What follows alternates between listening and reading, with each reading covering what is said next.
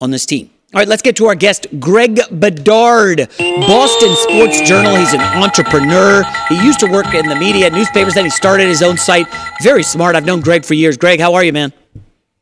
Good. What's up, Jason? I was just kind of bagging on McVay for getting upset with the media, saying, "Oh, they don't believe in us. Hey, we're underdogs." Like, Greg, you've known this league for a while. This Rams team does not have a lot of talent.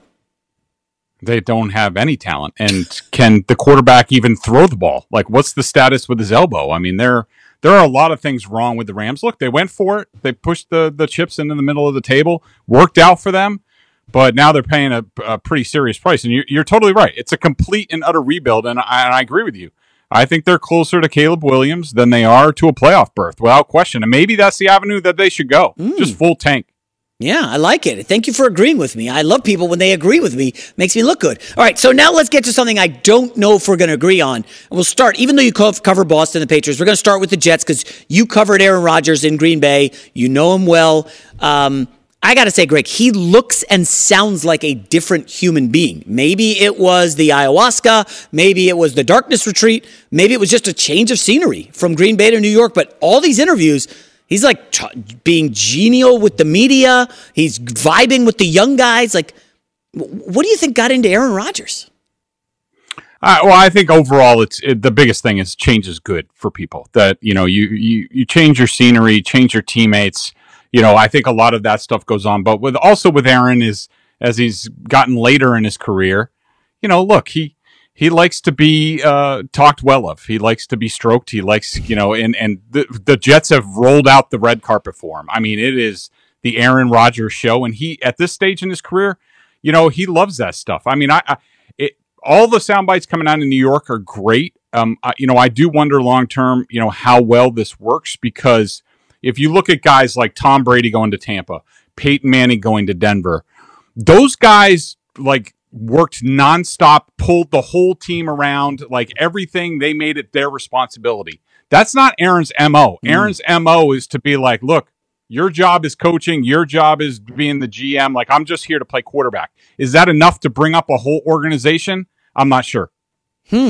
Interesting. Now, we did see Russell Wilson kind of struggle last year in a change of venue. Brady, I think, was 7-5 in Tampa before that bye week, come to Jesus moment or whatever happened down there. What are expectations for you and Rodgers and the Jets? I know they have a tough schedule at the outset. They really kind of sort of need to beat Buffalo opening night before going to Dallas in week 2.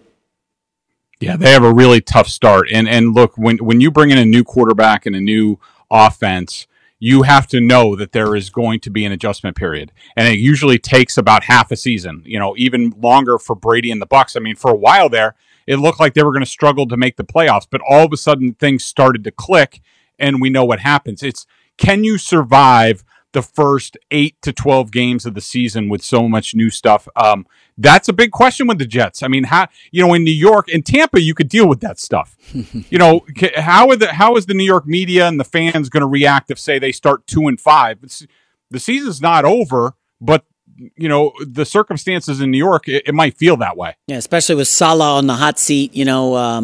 Tough division. One more team before we get to the Patriots. Miami Dolphins in the AFC East. The range of outcomes, it feels, for Tua and McDaniel this year is like, boy, Tua might get hurt again. They're a 7-8 win team. Or if he's healthy, man, they look good last year. The offense was humming. They had Jalen Ramsey, Vic Fangio. I mean, would you be stunned if Miami was in the Super Bowl, say, in February? No, not if Tua's healthy. And at least they have a better backup situation this year as opposed to last year with, Teddy Bridgewater couldn't stay healthy. Then they had to go to Skylar Thompson. I think the world of Vic Fangio, to me, that is one of the biggest acquisitions in the entire NFL. And then you give him Jalen Ramsey, who people are down on him, but a lot of it was the circumstances with the Rams. To me, he is still an elite top 3 cornerback in the league. And that defense was terrible last year. 24th in the league. They were not good. You bring in Fangio, you put Jalen Ramsey in there. You have guys like Jalen Phillips who are about to take a big leap at edge pass rusher. I think that team, if they stay healthy, that team has a chance to be dynamite. Wow. All right, let's go to the worst team in the AFC East. I had to. I'm sorry, I had to. You guys have been on top forever, the New England Patriots. Listen, I don't know if you started it, but I know you're at the forefront of this because you know the team as well as anybody. But this Belichick hot seat stuff, I understand there's some pressure. I'm sure Kraft is unhappy, but Greg, I just find it really difficult that they would just fire Bill Belichick. It just seems unfathomable to me. Maybe they kick him upstairs to a consultant role. I know he's chasing the record for Shula for wins. I don't know. Where are you on the Belichick stuff right now? So, Bill was on the hot seat at the end of last season. I mean, from the people that I talked to, the people around Robert Kraft was very upset at what happened last year, especially with what went down with the offensive coaching, Matt Patricia and Joe Judge, which is a complete unforced error by Belichick that tanked the season. And going into the meeting with Kraft after the season, Kraft needed to hear the right things about that changes were going to happen, especially on the offensive side of the ball, or he was going to make things uncomfortable for Belichick. Belichick did fall on the sword. He did admit that he screwed things up on offense, and he's getting another shot. We'll see what he does with it. Do I think he would outright fire Bill Belichick? No way. Robert Kraft is trying to get in the Hall of Fame. You don't want sort of your final act before that is you run off the greatest quarterback of all time and the greatest coach of all time. I think if this goes poorly this season, and they have a very tough schedule, they could be better but have the same record or worse this year. But if it goes poorly, I think you're more in a situation where Kraft maybe starts taking some responsibilities away from Belichick. And how does Bill react to that? Does he just quit? I don't see a firing ever happening here. But something else, yeah, that could happen. I'm just curious. So if Kraft is getting on Belichick's case, hey, man, what happened with the quarterback and the offensive coordinator? You busted that up. I don't know how their relationship is, but would Belichick ever say to him, well, hey, you made me get rid of Garoppolo many moons ago. Like, hey, you want to just call the shots? Like, I could see Belichick being gruff and pushing back because if I remember your reporting was, Brady went and was like, get Garoppolo out of here, and Kraft, made him trade Garoppolo. Well, it was more along the lines of Brady wanted security. He wanted that contract extension. He wanted to know that he was number one. It wasn't about Jimmy. He would have taken a contract. If a contract said that he was the franchise quarterback for the next 5 years through 2022, he would have been fine with that.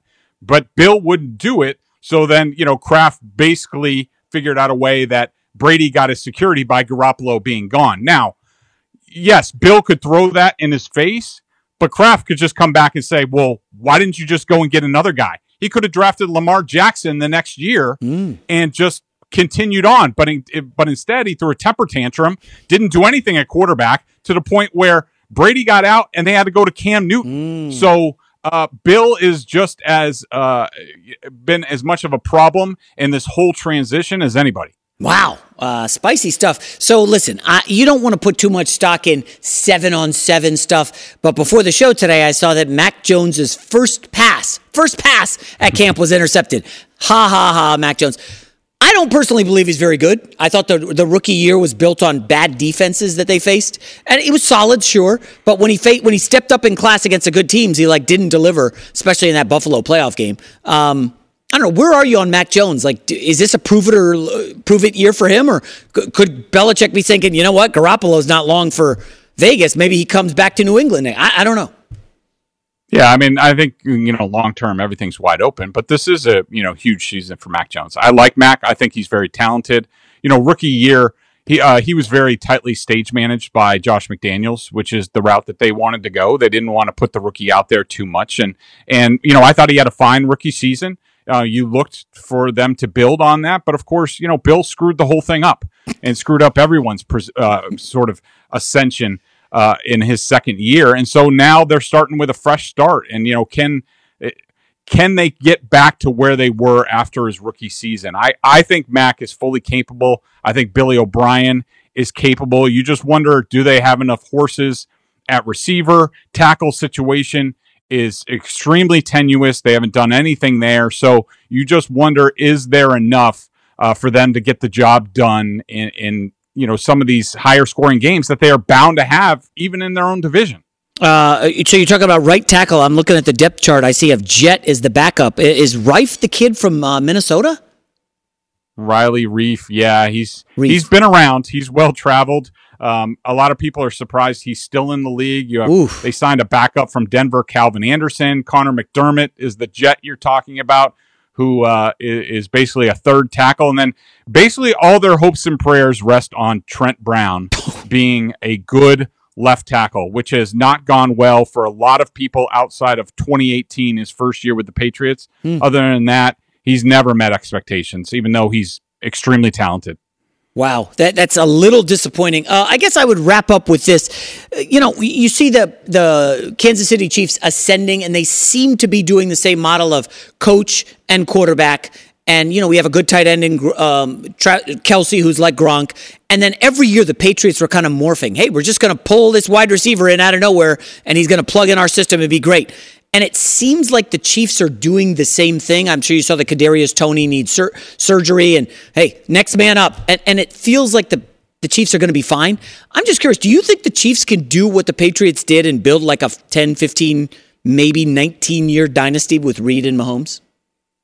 Well, it depends how long Reed stays on and who's the next guy. I mean, the Patriots were lucky that, Tom and Bill were sort of ascending at the same time, and none of them were going anywhere, and they could stay 20 years together. That doesn't happen very often. And you just wonder how long Andy can keep doing this. But there's no question that, you have Patrick Mahomes, who's the rising Tom Brady, who sort of makes everything okay for the team. And those guys are extremely rare. His competitiveness, his drive is just like Brady. And so, the sky's the limits for them as long as, Andy, or at least if they have a guy who is ready to step into the role when Andy's done, they can do a lot of great things. They could even, tie or surpass the Patriots given time. Wow. So Reed looks like he's 65 years old. You don't think, what do you think, 5 more years? I mean, I don't know Andy Reid at all. I've never interviewed him. Do you get the sense that he's sticking around for the long haul, or maybe just a few more years? I think he's like Belichick. I don't think these guys are going to ever step away. I think they're going to coach to the very end. This is what they do. They are football machines. It's all they know. And I don't see them stopping of their own volition. Yeah. All right. Greg Bedard, founder of the Boston Sports Journal, has a Patriots podcast you must listen to, especially if you're a Jets fan like me. Greg, thanks and continued success, buddy. Thanks, bud. All right. Greg Bedard, good stuff. Alex, very negative on the Patriots. I kind of love it. I'm sorry. It's honest. I love a good, hard, honest take. And that it's good to hear every now and then. All right, coming up next, should Patrick Mahomes be upset? He's now the 8th highest paid, that can't be right, 8th highest paid quarterback in the NFL? And